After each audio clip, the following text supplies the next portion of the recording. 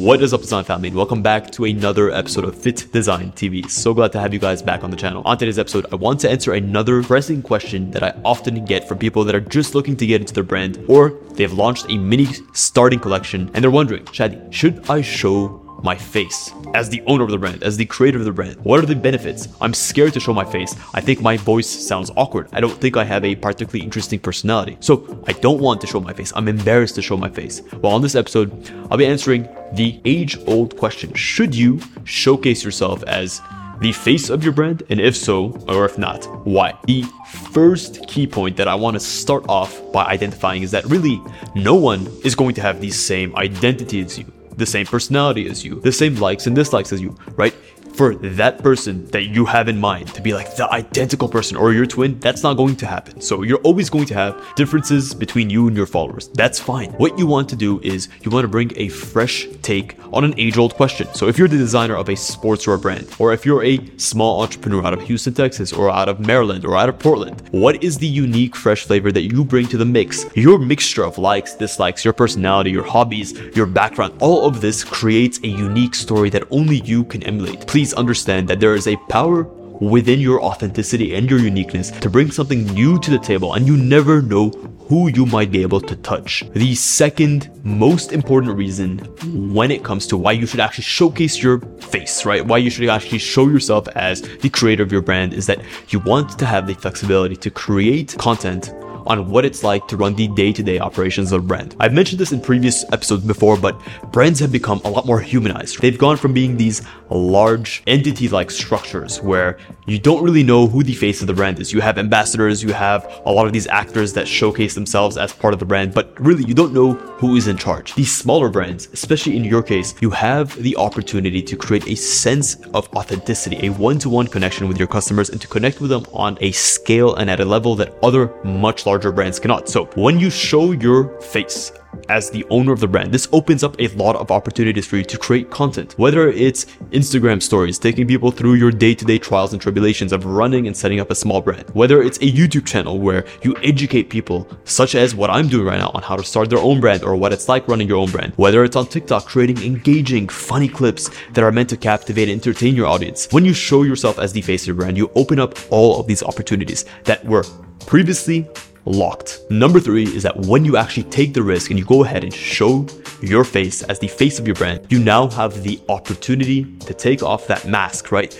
You've been hiding behind your screen, you've been hiding behind your phone, and actually showcase your authentic self. At the end of the day, you are going through a tremendous amount of effort to bring this brand to life. So probably you're someone worth listening to. You're someone worth tuning into. I know it may not seem like this, especially when you haven't created a single piece of content, or maybe others have put you down all your life telling you that, no, you're not that interesting, or it's a bit too risky, or what would others say?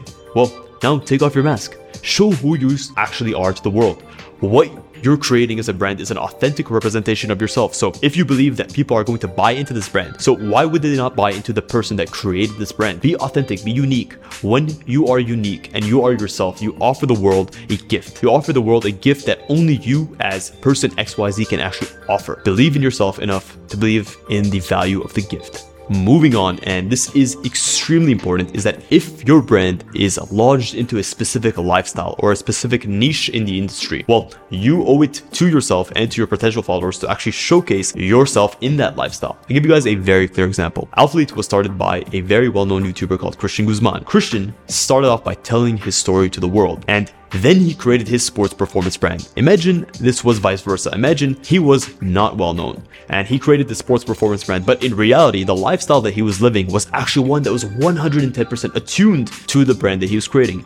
It would have been a massive missed opportunity to actually provide authenticity and sort of a respectability to his brand by showcasing that not only is his brand about this, but he lives what he preaches, right? You're adding a sense of actual been there, done that you wouldn't be able to do if you weren't actually in the front lines, showing yourself, showing your day-to-day, and showing people that you are exactly about what you preach you are about. The last and probably most important point as to why you should definitely show your face as the face of your brand is that you now have the opportunity to connect emotionally with your customers. I've outlined this multiple times on this channel. Too many people are robotic with the way that they believe that they should engage as a fashion brand. Sure, you need to have tactics, you need to have a strategy, you need to know your numbers, you need to go after everything in a very methodical way. But this does not mean to remove the humanity out of what you're doing. At the end of the day, when you show your face, people will respond much better to a face that they can relate to, that they can put a name to, that they can actually see in front of them.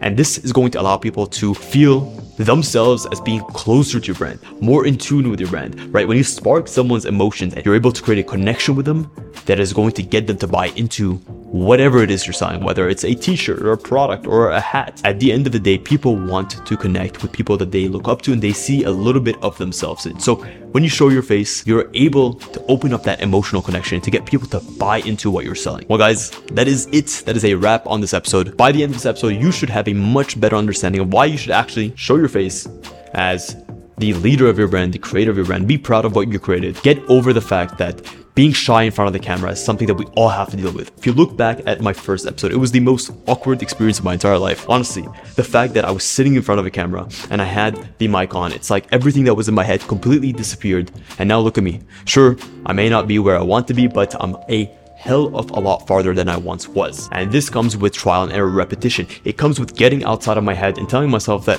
what I have to say is worth listening to, and so should you. Guys, from the very bottom of my heart, thank you so much to anyone who listens and tunes into these episodes, all 300 of you. Until next time, stay awesome.